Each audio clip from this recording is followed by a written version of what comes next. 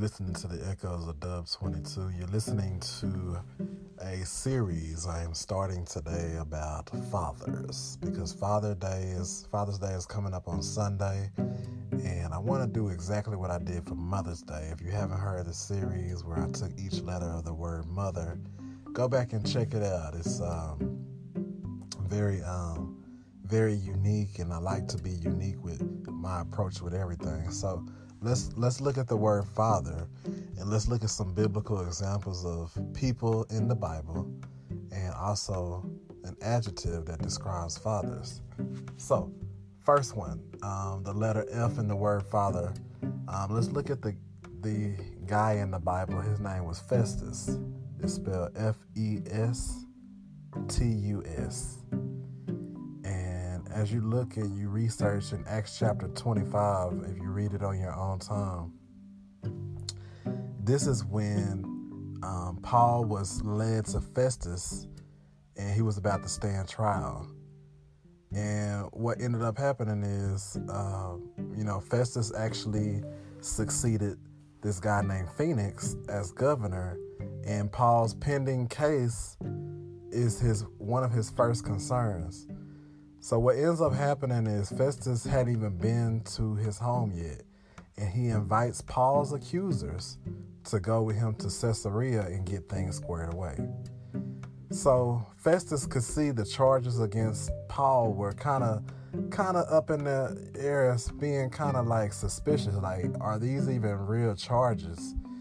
And he wanted to have a good rapport with his people, and also what he does is he asks Paul to go to Jerusalem and stand trial. This way, he wouldn't even have to, first of all, he would be on the good side of the Jewish leadership. And second of all, he could move the venue of the trial so he wouldn't have to deal with it head on. And so, as you keep on reading in Acts chapter 25, he actually gets advice about this from King Herod Agrippa and his sister Bernice. He asked them for advice, and he wants to understand, why are the Jews trying to kill Paul? And he also knows it's absurd to send a man to trial in Rome with no official charges.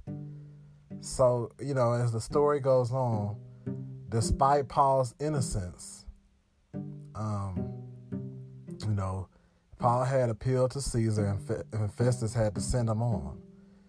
So I like what this is. It kind of, if you look at it, it's kind of like this.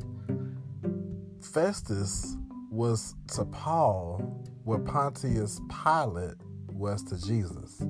If you guys remember the story, he valued peace with the Jews more than justice.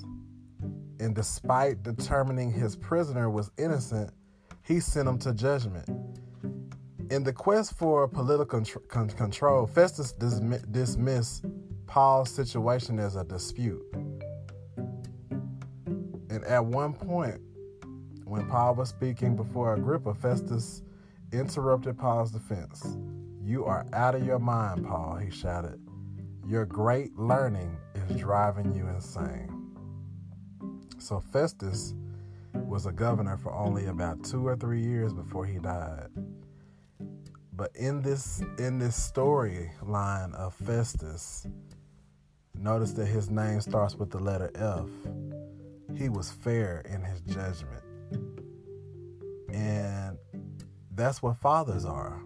Fathers are fair. They're not at least a good father.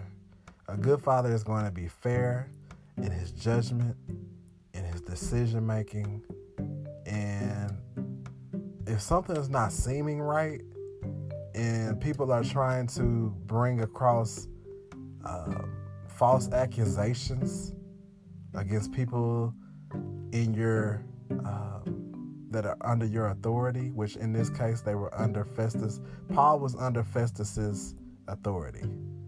So Festus could have did anything he wanted to do with him. He could have pleased the people and went on and charged them. And but he sought fairness. Why are we trying to charge an innocent man here? There's something not right about this situation. Could he have let Paul go? Yes, he could have. But it also, he didn't know the full storyline behind why they were charging this innocent man. Same thing they were doing with Jesus when Pontius Pilate was in charge at the time. Like, why are we charging an innocent man? And so fathers, are fair in their judgment, and fathers are going to be very careful in what they do before they render judgment. Before you even come across a decision against something, you're going to gather data. You're going to collect enough information about something before you even make your judgment about it. And as a father, you have to be fair in your dealings. Let's say you have children. You have 2 kids. In my case, I have 2 girls. One is 7 and one is 5. I have to be fair in how I deal with both of them. Yeah, sure, I might handle the oldest different than I do my youngest. Yeah, one might be more sensitive than the other. So I might be able to be, a little bit more, tactful, or a little bit more harder on one than the other, because I know one can handle, those how I handle them differently.